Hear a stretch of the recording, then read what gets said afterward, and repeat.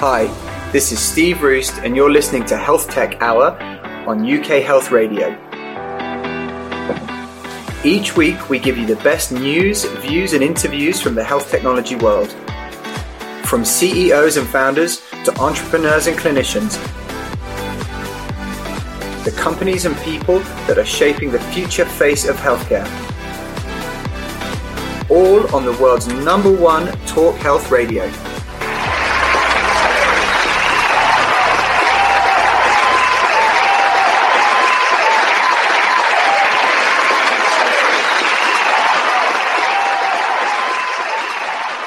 Hello and welcome to this week's Health Tech Hour on UK Health Radio, the world's biggest and best talk health radio station. My name is Steve Roost, and each week we bring you the best news, views and interviews with the founders, leaders, clinicians and CEOs who are changing the face of healthcare in the UK and beyond. I am a founder and CEO of a health tech company myself called PocDoc.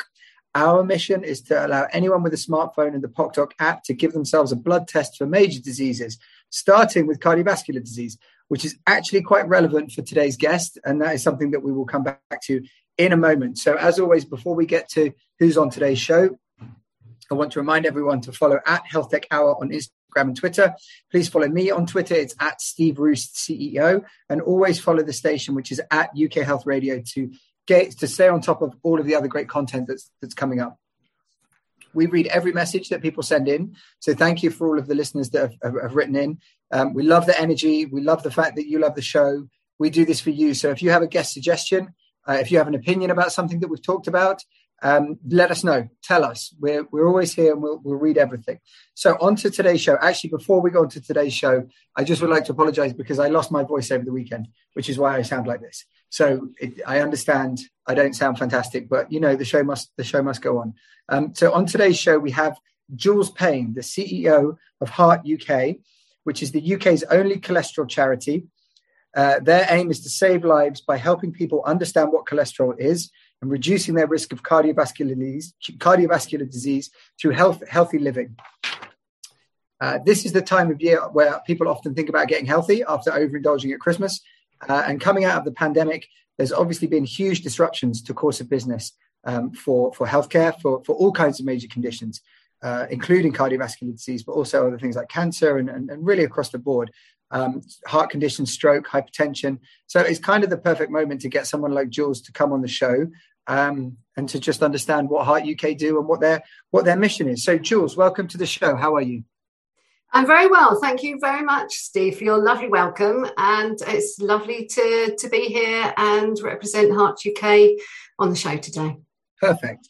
How are things over at Heart UK? Is this a busy time of year, or is it just kind of always generally quite busy? It's always busy, always busy. So we never really have any downtime. And you touched on the pandemic there. Our access for our services went up by 73%. During pandemic. Wow. It was huge. Yeah. That's massive. Well, look, to be honest with you, we could probably do 3 or 4 shows on this, not least of which because this area is obviously quite close to my heart, if you pardon the pun, but also because there's a lot to unpick. So as everyone knows that listens to the show, we generally do it in 3 parts. So there's an origins part, and then there's a middle bit about all of the amazing things that Heart UK are going to be doing. And then there's a sort of a final part, which is more will be, I think, advice to listeners, because the amazing thing about what Jules is doing at Heart UK and cardiovascular disease, heart conditions, stroke, high blood pressure, it affects all of us in some way, shape or form. Whether it's not you yourself right now, I guarantee you it will be an uncle, an aunt, a mother, a father, a grandfather, a grandma. Like cardiovascular disease is the single biggest killer in the UK. So it's relevant for all of us. So yes, I think there's a lot that we can get into. So Jules, so in my experience, people in the not-for-profit sector generally have a very clear reason or a very clear mission or drive or a calling to get into that particular sector. It's something that comes from within. And so what was that for you? Is that true for you? And what was it? And how was your journey into this sector and also into this particular area of heart health and cholesterol? Yes, thank you. So our absolute reason for being is to save lives, lower cholesterol and save lives. And also keep families together so that we don't see families ripped apart by people dying or having heart attacks and surviving, and actually, the real impact of the heart attack or the stroke on the family. We want to change that. So it is all about prevention. It's all about making sure that we prevent early deaths and disease from cholesterol. And our absolute mission is for people to know and understand their cholesterol and other blood fats, and be taking appropriate action. That's why we exist. And I'm a great believer, Steve, in charities really should only be around while the problem exists. The charities should set themselves up to resolve the issue, and then you don't need the charity anymore. So I'd love to say that we're making everybody redundant at Heart UK, and we don't need the help anymore from all these wonderful volunteers that help us. But actually, unfortunately, we're not in that space quite yet. Right. And just to be clear, you're not making that announcement on air to all of the people who work for Heart UK. So just we're all clear. It was hypothetical. And absolutely. So with you personally, though, because we're going to come on to a little bit, because I think what I want to do before we go too much further in the show is that I think we should come up with just some definitions and baselines of what we're really talking about, with all these words that people hear, probably quite a bit, cholesterol and, blood pressure and lipids and cardiovascular disease and all this kind of stuff. But for you personally, is this particular area something that was a personal mission for you, which often happens within the not-for-profit sector, or were you just committed to the not-for-profit sector because you wanted to make a difference, or what was your journey as to how you've gotten to this position? So for me, I always like being a sort of big pebble in the pond, if you like, as opposed to a small pebble in a bigger pond. I like to see the difference that I'm making. And then just getting into working in the charity sector just opened my eyes. And the whole aspects, I worked in allergy previously, and I thought that was a fantastic job. And then I joined Heart UK, and I truly have the best job in the whole wide world. Our cause is a fantastic cause. There's still so much to do. And, we know that we can make a real difference. And I can tell you, when I first arrived, heart was always one of those things that you think, yeah, that would be amazing. Heart or brain, I've always felt, for me personally, two areas that are so interesting, and so much that still can be done, certainly around prevention. That's such a key thing. And actually, from a health perspective, it saves a huge amount of money for the NHS. But what does that mean to the average family? Not a lot, really. What it means is that you keep families together. So for me, actually, it was a story very, very early on. In fact, I was 1 week into my role at Heart UK, and I read a story, and I was stood in my kitchen, and I feel like I was there. I'm back there now as I'm talking about it. And it was a story about Rhianna Wingett. And Rhianna Wingett's mum knew that she had the inherited form of high cholesterol. So she was asking her GP, when are you going to test my girls? And sadly, the GP said, they'll be fine. I'll test them when they get to their teenage years. Right. Unfortunately for Rhianna Wingett, she did a cross-country run at school on the eve of her 12th birthday, and she got back from that run and sadly collapsed on the field and died. That's tragic. And her mum was out buying her birthday presents, and they were going to have family celebrations, etc., etc. Now, I read that story, and Rhianna obviously had familial hypercholesterolemia, which is the inherited form of high cholesterol. Now, the family knew that was actually in the family, but they couldn't get the children tested. And that is an awful situation. When I know we've had cancer in my own family, and myself and my sister were offered a huge amount of support from the NHS because of cancer and the genetic form. Yeah. But actually, on this side of things, this wasn't happening. And so from that day to this, that story, that family, and I've met the family, they're an amazing family, but they have to live with that every single day. They have to live with somebody missing at their dining table. A piece of their heart has gone, and that shouldn't be happening as far as I'm concerned. So that is absolutely why I do my job. And it's stories like that. It's similarly funny. Not the same story at all, but one of the reasons why we started Pop Talk was because my co-founder Kieran, who happens to also be my wife, her father was in his late 50s, early 60s, and went to the doctor, this GP, and proactively said, look, I'm worried about my cholesterol. I've seen lots about it on the news, and I'd like to get a sort of a proactive check. I've heard about these health check type things, and I'd like to do it. And the GP sort of said, I think you're fine. I'm not gonna, I've got other things to do, and I'm quite busy, and which is all true. They are overworked and they are massively overstretched, and so he didn't get the test. And it was ultimately, for him, it was okay, but it created this dilemma for him, which was like, well, how do I get a test done? Do I pay to go privately, which is quite expensive and very difficult, and I don't know if I should do that. And so we started the Pop Talk because we wanted to allow anyone with a smartphone to run a simple blood test. Beginning with cardiovascular disease, because we felt like that would be the easiest way for people to do it, to try and democratize access and make it equal so that we can allow people to test themselves. Because our view, I don't know whether you'd agree, but by having access to your biological information, that means that action can be taken.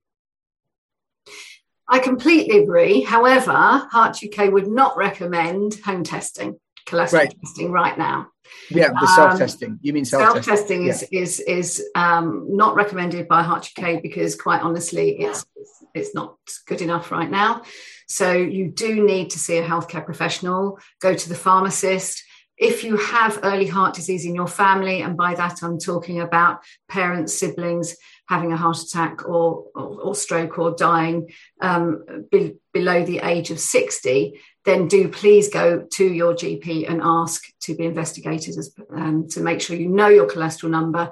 And if it's above a certain level, which is total cholesterol would be 7.5, then you need to be considered to whether you have the inherited condition called familial hypercholesterolemia, or for the rest of this broadcast we'll call it FH. FH, yeah, just because it's a bit of a mouthful. Exactly. So let's just take this opportunity.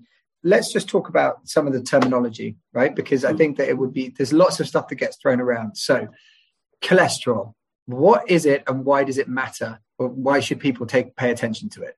Okay, so cholesterol is a waxy substance that basically, we need cholesterol, but only a certain amount.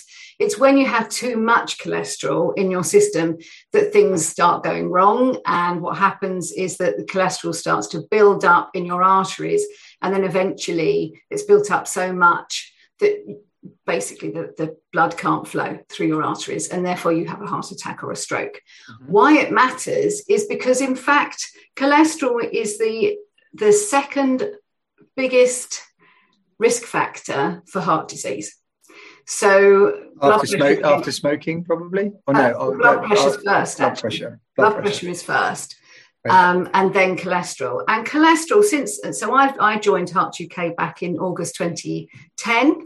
And, I've seen cholesterol being a priority, and then it's been swept under the carpet. And then it's a priority again, and then it's swept under the carpet. And I've often called cholesterol the Cinderella of the cardiovascular disease. Because actually it's just it's the poor relation of the cardiovascular disease. Okay. And in fact, it shouldn't be, because it's very serious. It causes heart attacks and strokes, and it needs to be taken seriously. And it is the second biggest risk factor. So the downside to cholesterol is the fact that you have to be tested to know it. Whereas with blood pressure, it's simple. You can do it at home. And actually, it is something that is very, very easy. Pop into the pharmacist, get that sorted. It's a couple of minutes.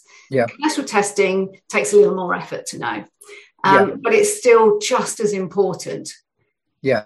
And that's, and I think and so within cholesterol covers 5 things, correct? That's also, so when people talk about cholesterol testing, it's generally five things. And why I think that's also something that might be worth explaining, because just measuring total cholesterol on its own doesn't necessarily give you the full picture, does it? No. So what you need is and I would encourage everybody to really understand the numbers here. So it is your total cholesterol, it's your LDL, which is your bad cholesterol, and your HDL, which is actually your good cholesterol. So it is, and the more you hear about cholesterol, it's an interesting one, because a lot of people think that cholesterol is simple and straightforward. You just eat less fat and less cakes and biscuits, and that's fine. But it's far more complicated. Heart UK puts on an annual scientific conference 3 days every year, and have done for 30 years now, whereby we discuss cholesterol and lipids and the importance and the dangers, and of course educate everybody around, healthcare professionals I would quote, around this subject matter. So actually knowing and understanding the LDL is very, very important, because it's all about LDL. HDL is also important because there is a certain point at which it doesn't become protective anymore. So HDL generally kind of tackles your LDL to try and get it out the body. But it just, once there's too much, it just can't cope anymore. And then, of course, you have your non-HDL, which is your all your blood fats less the HDL. Right. And understanding all of them is important, because they all effectively provide a much bigger picture, a much richer picture of what's happening inside your body, presumably. Yeah, absolutely. And that's exactly the point, is the understanding of everything is really important. And often when people phone up for their test results, or they go onto their app, of course, of their test results, then they see the numbers. Often we hear on the helpline that people don't get told their numbers. They just get told you're okay. And actually it's really important. And people are taking responsibility for their health more and more these days, because of apps, actually, because of technology. Yeah. So people are seeing, what does that actually mean? Well, I think people, again, partly one of the reasons why with PocDoc, our first route that we're collaborating with is with healthcare professionals to try and roll out PocDoc through pharmacies and GP surgeries and so on and so forth, to provide that extra layer of support and sort of responsibility, if you like. But I think people, particularly with something which is a marker or a set of markers which is involved in a ongoing monitoring or an ongoing measure of ongoing health, then unless you have access to that actual data, then how do you sort of get a benchmark for whether you're going in one direction or the other, Exactly right. And I think this is exactly where technology does come in. So we have all got access now to our records, our doctors' records, if we wish. But there's lots of health apps out there, and people can choose which ones they want to do, link up their Fitbit to them, etc. And I think this is very important. Tech is definitely going in that way. And Steve, you obviously, as you've said, you own a tech company, so what way are you taking, health? So our kind of view on the whole thing. I mean, look, I don't want to. Obviously, I could talk about this for hours and have them, but the way that we came at this, or are coming at this, is fundamentally that if you want to encourage people to live a healthier life and to take more control over their health, whether that be cardiovascular disease or type 2 diabetes or whatever it might be, then I think the argument has sort of been settled that by giving those people access to information about their current condition, it makes it easier for them to make better decisions. I think I'm not sure really there's a counter argument to that. And so our view has really been around, how do we make routine blood testing easier and quicker for certain things? It's not about replacing the laboratory, but for certain markers, starting with a 5-marker lipid panel, PocDoc allows you to do that with a smartphone or a tablet. And we've just finished the NHS Digital Accelerator, where we were highlighted as health tech set to transform the NHS, which is hugely exciting. And we're in discussions for a number of NHS pilots. So we've been very conscious from the beginning to align ourselves with what clinicians would approve and would consider to be a responsible way to roll out this technology. And, it's very exciting. I mean, people... there are a number of pharmacy chains that we're speaking to. I think the role of community pharmacy has a massive role to play in helping take the burden off of services that were previously, within primary care, but actually now community pharmacy can take over a lot of that things if there's the technology. So that the reason why our kind of innovate, or one of the things that we believe is innovative, is this idea of being able to combine the benefits of using an app with a traditional lateral flow diagnostic. Right? Lateral flow tests traditionally are just silly bits of plastic that you have to read the result from, right? Not very good for quantitative, right? If you can read a line, thank you, COVID. But otherwise, how do you digitize that information? How do you do it in a safe, secure manner? How do you sync back up with someone's electronic health record? How do you provide people with access to follow-on care?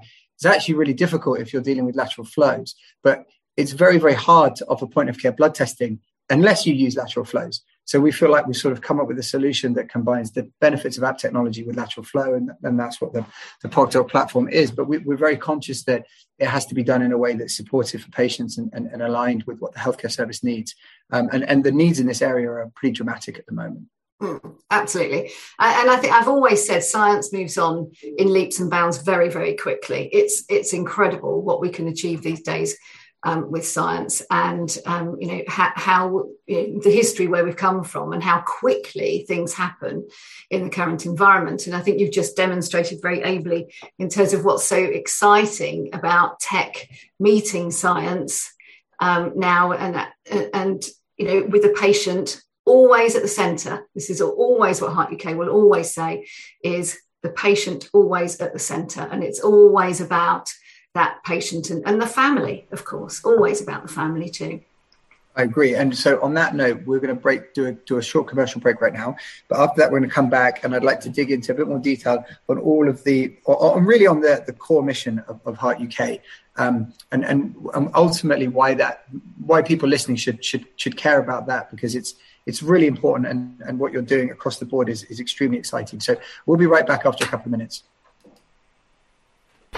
UK Health Radio, the station that makes you feel good.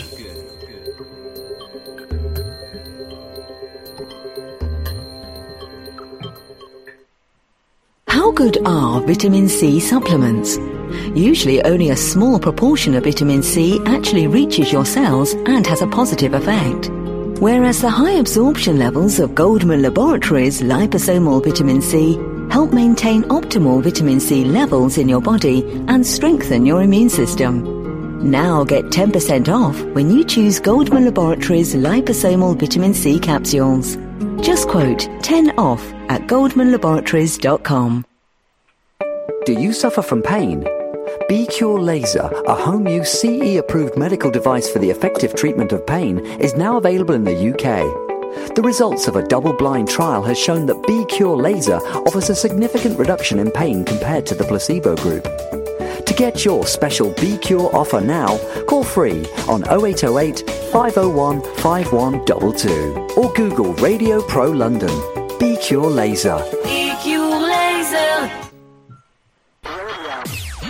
UK Health Radio, the station that makes you feel good.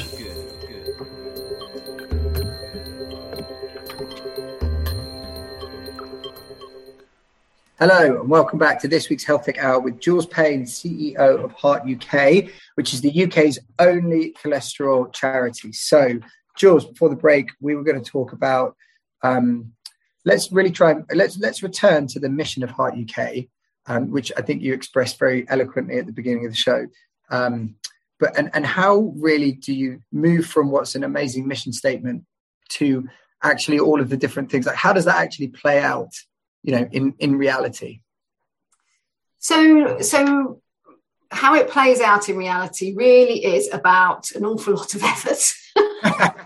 Yeah, I could understand that. Yeah, and a bit of heartbreak ourselves, actually, if we don't get heard. Right. This is very, very important. We have a network of ambassadors, amazing ambassadors around the country, who really help get the Heart UK messages into their communities, which is so, so important. And, what we try and do is it almost kind of, you need to sit down at your dining table one day and just go, what are we going to do with this charity? Where is the strategy? And, yes, you always start with the person. It's not necessarily even the patient, because they don't know they're a patient yet. No. And, roughly half the country have got high cholesterol or raised cholesterol. 1 in 200.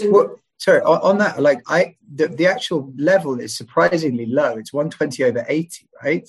Is the borderline is now, or is it 130 over 80? What's the borderline for high? Because I looked into this and I was actually surprised at how sort of low. It's lower than I thought it was. raised cholesterol is if you're over, I'm going millimoles per litre, I'm afraid. So if it's over 5, that would be, actually, the recommendations don't state an amount anymore, but Heart UK still uses the old-fashioned ones purely to give somebody something to hang on to. So, if you've got a total cholesterol of under 5, then, that's fine. LDL should be below 3. Basically, and HDL above 1. Sorry, I interrupted you when you talked about blood pressure, because I did my blood pressure the other day and it was higher than I thought it was going to be. And then I went on the NHS calculator and I was like, oh my goodness, I'm like borderline on the orangey red bit. But anyway, sorry, carry on. Yeah. Okay. So you're talking blood pressure, I'm talking cholesterol. Yeah, so can we get back to cholesterol, Steve? Yeah, of course we can. I'm sorry, my bad. Took a little detour there. Back at it. Very much. Okay, so basically, what we've got here is we've got about estimated half the country have got raised cholesterol. So there's a big problem out there, massive, huge. Within that, we've got 1 in 250 people, so about 250,000 people have got the inherited form. We only know 5% of these people. Yeah. Why? We're in 2022. We only know 5% of 250,000 people that are ticking time bombs that need to be picked up early. Mm-hmm. So it all starts with policy. So it kind of starts with that in terms of, right, where do we go? Is cardiovascular disease a priority for the government? And then you can start with that government thing, but if you start with policy with the government, that does translate. And I'll give you an example of that. Mm-hmm. We have been championing for a number of years now.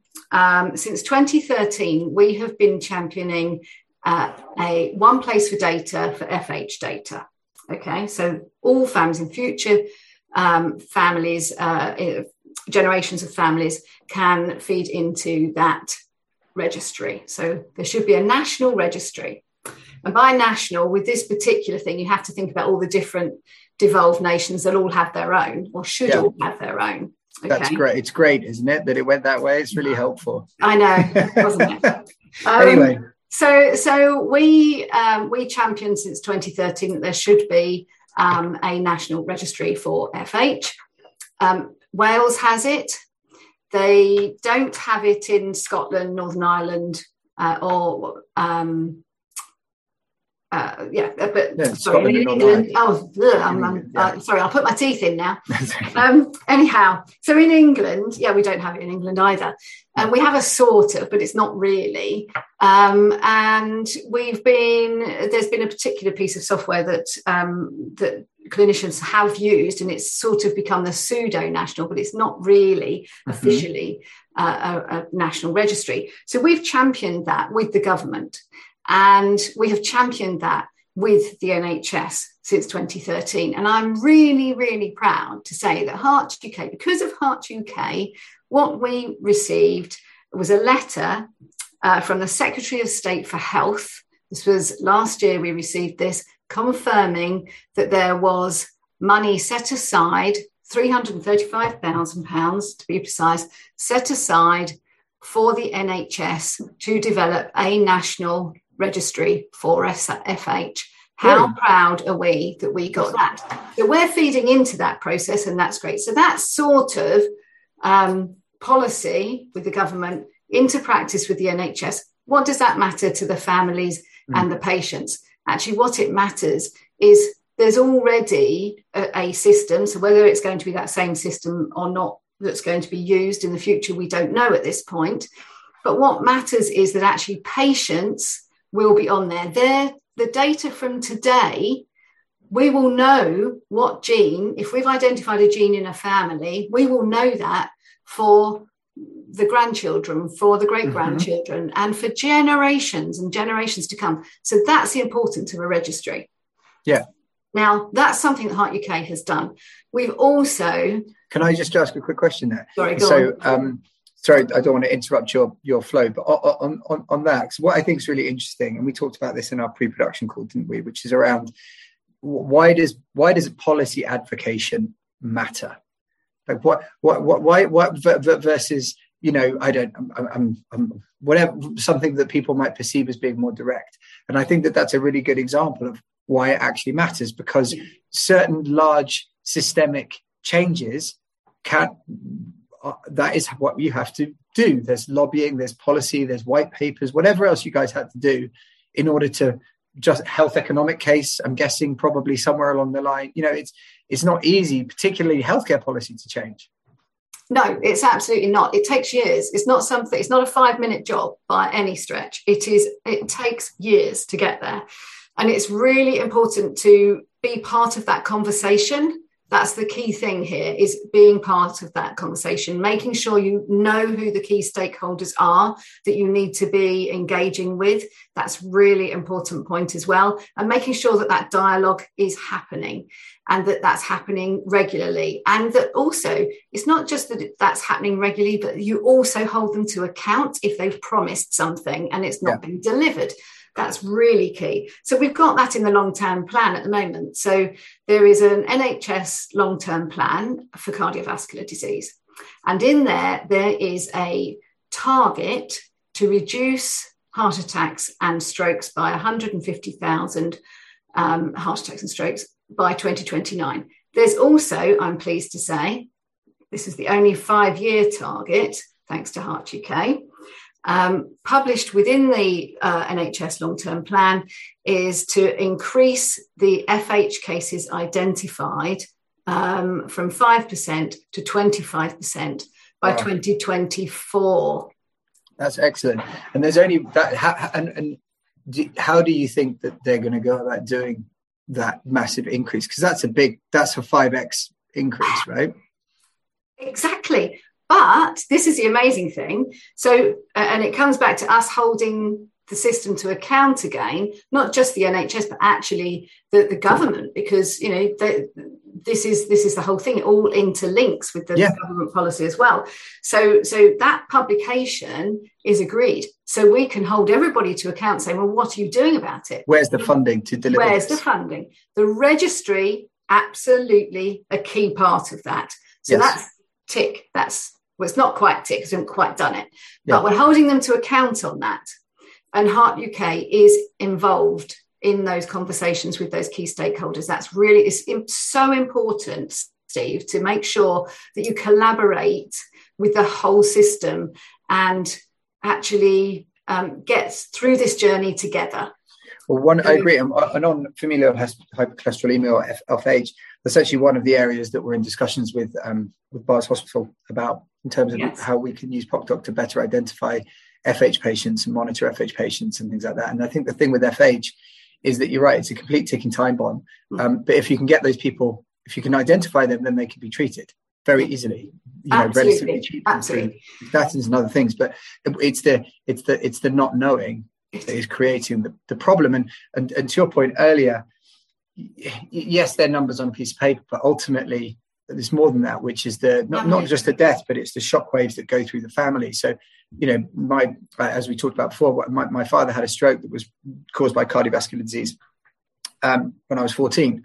He survived with quite severe after effects, but more than that, it was the shockwaves that rippled through the family that still have repercussions today, in terms of the damage that single event had. And so, and that's been replicated millions of times a year up and down the country. And so anything that can be done to try and, stop someone having that initial thing, but actually there's a whole bunch of secondary and tertiary, negative impacts and follow-on issues that come as a result of that one particular incident. I completely agree.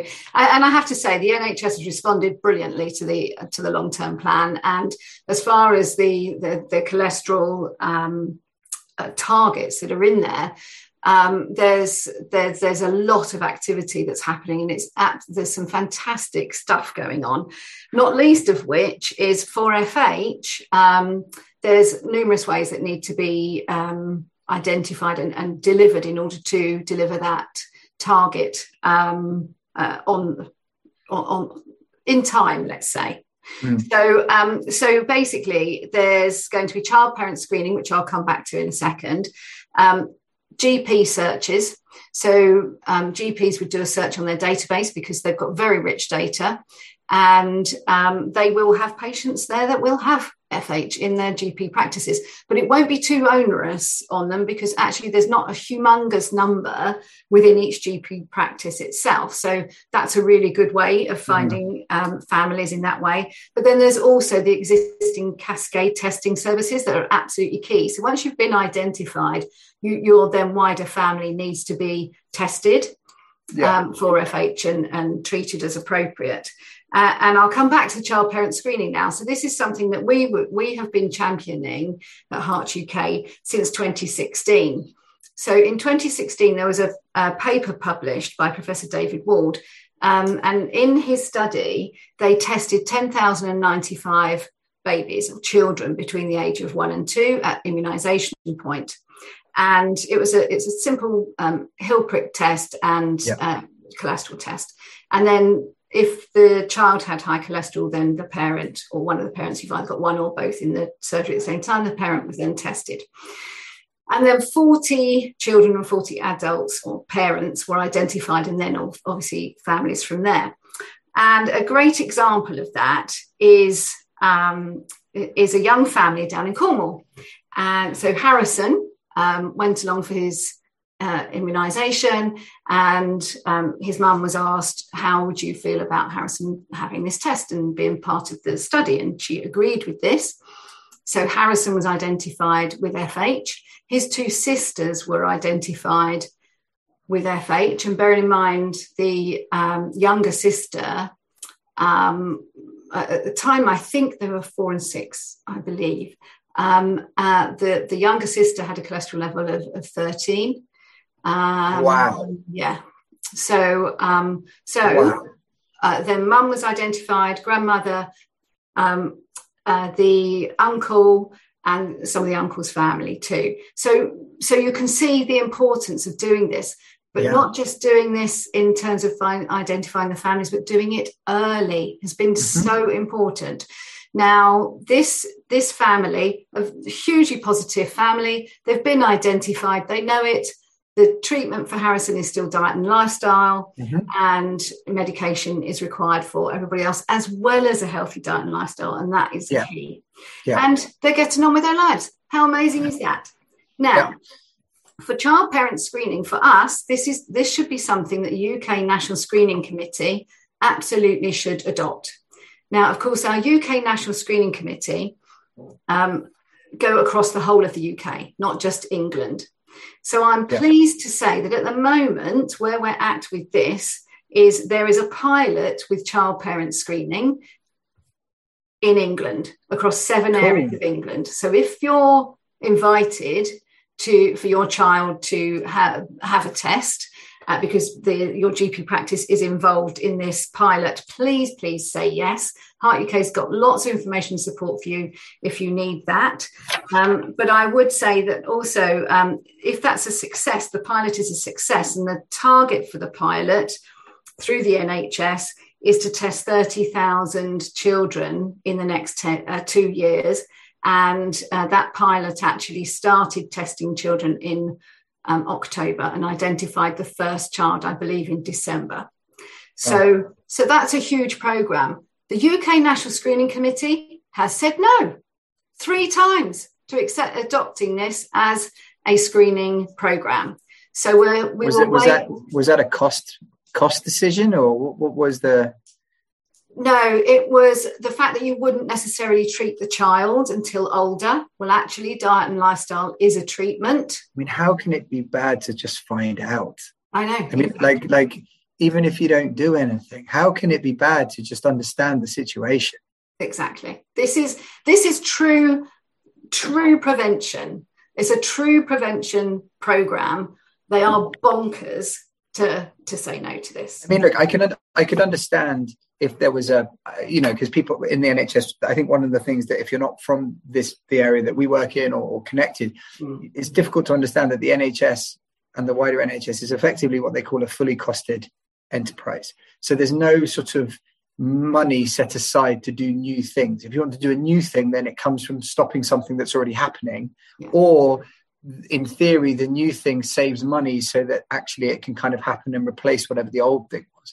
So I could understand if the argument here with the screening was actually relative to other things that we might want to screen for, this is less cost effective, or the cost benefit analysis didn't quite get there. But if it's more of a ethical thing, or we don't think the information should be shared with parents, it's like that's absolutely bonkers. Yeah, it is utter bonkers. So at the moment, we're in a situation where there's nothing we can do right now. What we have to do is wait for the evaluation of the pilot. And then if that pilot is successful, then the NHS will roll it out throughout England. But what about Wales? What about Northern Ireland? What about Scotland? That's why I want the UK National Screening Committee to say yes. And there's other aspects to why they've said no. It's not just been one reason, but sure. What Heart UK is trying to do is, initially they said, well, there's no guidelines for children. So we actually put our heads together with the key stakeholders, healthcare professionals, and Heart UK published guidelines for children and young people for FH. So we will fill any gap that the UK National Screening Committee have. What we can't do is say, what you can't really do, because it's not ethical, is to say, if you put children on treatment for this amount of years, then they will, you'll give them so many years. It's not ethical to do that, because you can't do a control trial with that. No. But is this, again, I don't exactly know the specific diagnostic test that they're doing, but this sounds like something that could be done at community pharmacy level. If it's a heel prick blood test, this is, in a weird way. I have to say it could be done. So what normally happens is at pharmacy level, pharmacists clearly have a very important role in cholesterol testing. There's absolutely no reason why the cholesterol testing can't be done. Normally it's done with point of care testing. So that's your indication that there's a problem. And then you go and have a full blood count test through your GP. And then the GPs, searching for FH at GP level is important. And then for cascade testing, that gets referred through to the specialist centres. For cascade testing of the family members. But the key thing here for me is this stuff saves. This saves, not just saves lives and keeps family together, it saves a huge amount of money, because once you've identified if there is a gene that's causing the FH in the family, then actually you only need to look for that one gene. So you're not paying for a whole panel of gene testing. You're paying to only look for that one gene. So it's money saving on the NHS as well. So this is an absolute no-brainer. I'm obviously slightly biased, but it does sound like a no-brainer to me. So look, we're gonna stop for our last and final commercial break. We'll be back in 2 minutes for the final part of this week's Health Tech Hour. Speak to you in a second. UK Health Radio, the station that makes you feel good.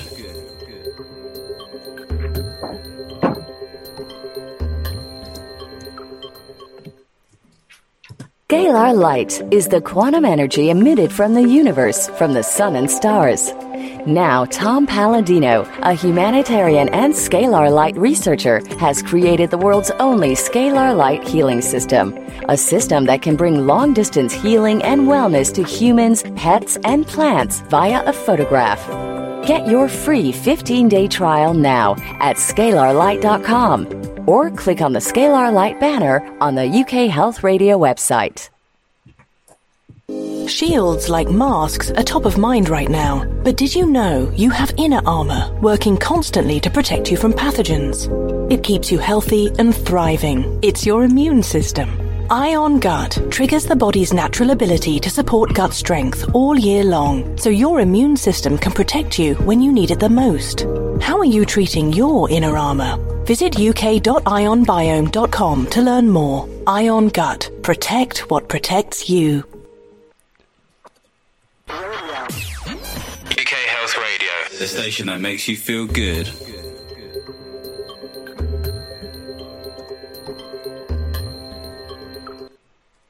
Hello and welcome back to the last part of this week's Health Tech Hour on UK Health Radio with Jules Payne, the CEO of Heart UK. So there's a few things that I want to make sure that I cover off with Jules, because after we do I think everyone listening generally knows that we put a fair bit of effort into kind of scripting the show and writing question sets and things like that. And then generally, when you get a fantastic guest like Jules on, it all just goes out the window.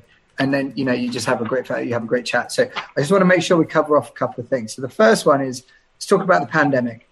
So what, if anything, has the pandemic changed in cardiovascular disease assessment, prevention, treatment, cholesterol testing? Like what have those key changes been? Because obviously everyone sees backlog, all that kind of stuff in the media. But what, from your perspective, has the pandemic impacted? I think the impact, first of all, I would just point out that, yes, delays, etc. 1.2 million missed health checks. That's 1.2 million people that did not know whether they've got a problem with their cholesterol. So 12,000 extra heart attacks and strokes in the next 5 years is the knock-on effect of exactly that. So absolutely, we need to do something about it. There were 5,600 more CVD deaths than expected in 2020. So massive. But we have an opportunity, Steve. This is the point. We have an opportunity. What happened with the NHS, clearly, it was so overrun with the pandemic, and in some areas still is, even though obviously with all the changes recently with the requirements. But I'm still hearing that there's an awful lot of issues with COVID around the country in hospitals. But the whole world pivoted to digital and new ways of doing things. And I do not think that's ever going to go back. Genie's not going back in the bottle. No, it really is not going back in the bottle. But I would point out that whilst digital and technology is absolutely key and important here and plays a hugely important part in health, it's not for everybody. So we always have to balance that up and make sure that we are actually covering everybody. I mean, from Heart UK's perspective, we want to make sure that everybody gets the support that they need. And that's every single individual in the UK. So tech is important. It has its place for sure. And I do think that with the pandemic, it's definitely demonstrated to us that tech is here to stay. Tech has an important part to play in health, but as you've touched on and I've touched on as well, collaboration is absolutely key to work together to get this right. And it should be about, my view's always been, again, like you say, it won't be for everyone. And the demographic that it's not, quote, for, there's probably some generational, demographic shifts that mean that percentage is smaller, but it's still always going to be significant. And digital really is just a channel of delivery in a sense. Now, it obviously has been like decades worth of change in the space of 2 years, which is, some may say, long overdue, right? It was stored up and it should have already been happening, but wasn't for various reasons. Inertia is quite hard to overcome. But it's a delivery mechanism, it's a delivery channel where if there are cohorts of people that can have their services delivered digitally, great. And if they're happy with that, great. And if the outcomes are good, then fantastic, because that frees up time for other people or other diseases or conditions that just don't or aren't suited to that delivery mechanism. Yeah, absolutely. I completely agree. And, it's about making sure that you are in the right place at the right time for each individual. And that's the key thing. And Heart UK, we do an awful lot digitally. But we do have still physical booklets and so on. So this is important. We still have physical people that are ambassadors that are in their communities helping us to get our messages out there and to help raise awareness of this very important subject matter. Agreed. And so a kind of continuation on that, what do you think that the potential impact on cholesterol testing or on cardiovascular disease of digital point of care testing or app-based point of care testing, stuff like what PocDoc's doing? I mean, what is your kind of gut feel about what that could be used for and how that might work out? Well, people want to know more about their health. there is a huge interest out there of individuals' health from everybody. And, the health conversation, certainly the pandemic has helped with that. And one of the reasons why our helpline was so, the increase with our helpline was so huge was because people wanted to know and try to understand what was the impact on them, because with cardiovascular disease and the pandemic and COVID, what was actually going to happen to them? What was their risk? What did they need to do? They needed to understand more. And I think what it's done, the pandemic, is to make us think about our health far more on a day-to-day basis than perhaps we did before, because life takes over. You get on with your family life and your job and so on and so forth. And health sometimes takes a back seat. It does over the last couple of years, mostly because if anyone was worrying about health, it was probably about COVID, and then otherwise everyone was just trying to keep their head above water. Yeah, exactly. And I think that's, but what it has done is brought to the forefront of everybody's mind their health, and certainly there's always been an interest in health, hence our helpline, but I think even more so now, and I think people are turning to tech to help them, because let's face it, it's, there's enough to deal with in life, let alone adding to it with health difficulties. And if you can use health tech to help you manage all of that, then I think that's the future in terms of, whether it be apps, whether it be testing. And I would just reiterate that Heart UK does not recommend home testing at the moment. Self-testing, yeah. But that could be something that, if there's a test that's good enough out there, then, come on, Steve. Yeah. Don't worry, we're working on it. I mean, look, fundamentally, the first stage for us is obviously working out through professionals. Like that's the first stage, and we're confident that we can move to a point where, but look, it has to be able. With medical devices, we're a medical device developer. There is a huge burden, quite rightly, of responsibility on us to ensure that our test can be used correctly in the environment and use that we intend it to be. So we'll get there. But I think it is important, because it isn't just about those results either. It's about the what then. So exactly, and so what? Yeah, it's the so what. And again, like we talked about before, is like sometimes even when people go to more traditional healthcare outlets, healthcare providers, and they're told, "Oh, your results are fine." So, well, what does that? What do I do? What do I do with fine? Good, bad? Where's fine? And so I think exactly where Heart UK is. So we are there for patients as well as healthcare professionals to help provide help with the individuals and their families, to help them to understand their numbers, help them to understand what they can do about it. And this is absolutely key, that, diet and lifestyle is very, very key, but treatment will be needed for some people if you can't get it down with diet and lifestyle, and especially if you've got the inherited form, treatment is needed.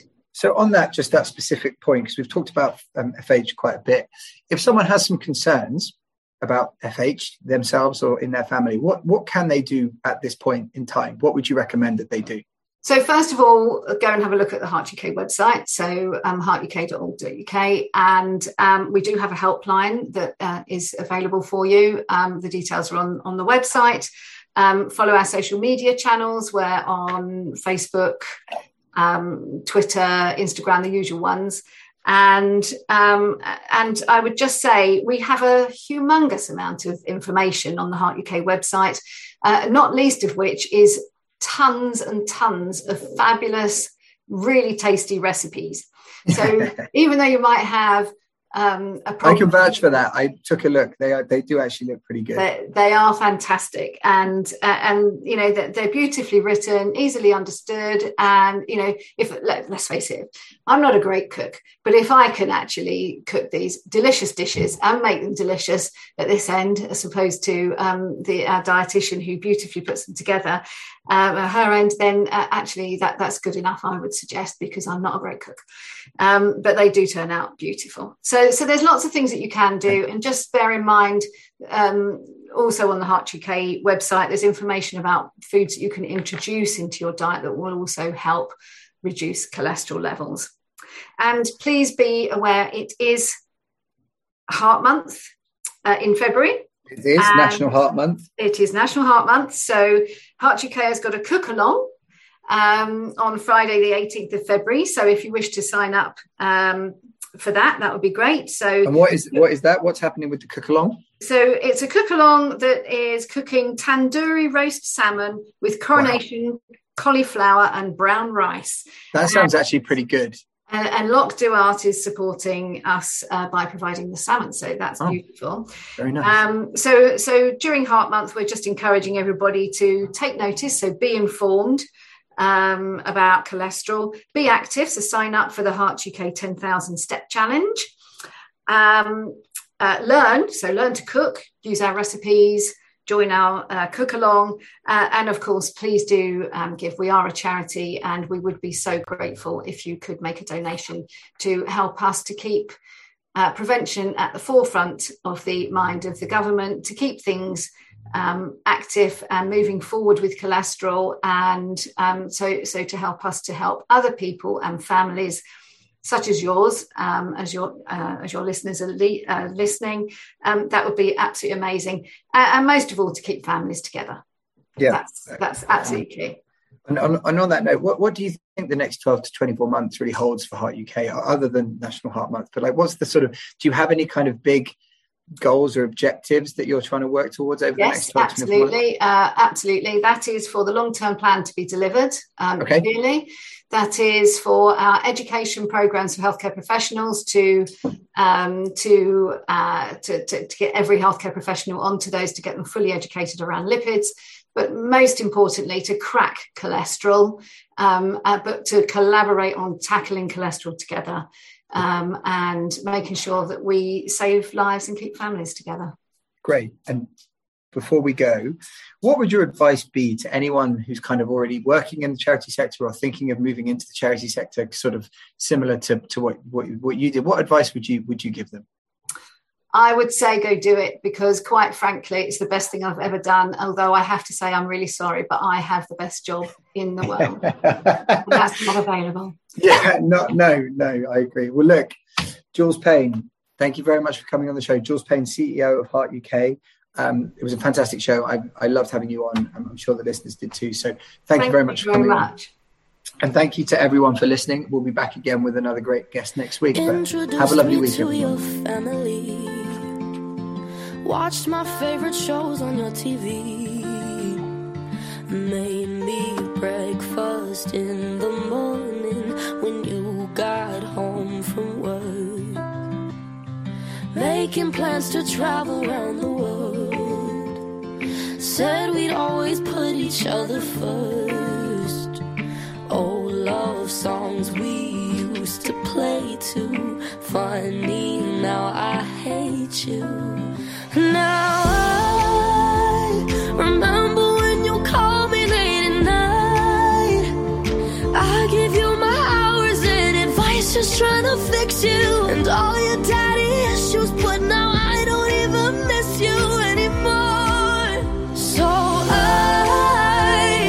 I want all the tears back that I cried, all the hours spent giving advice on how to write your songs. All you did was prove me wrong when you said you loved me. Well, you must have had your fingers crossed.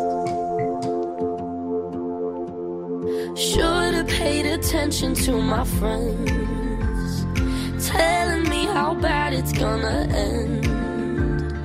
Always giving their opinions. Now I wish I would have listened. I could say I'm sorry, but I'm not. You don't deserve the one thing that you love. And now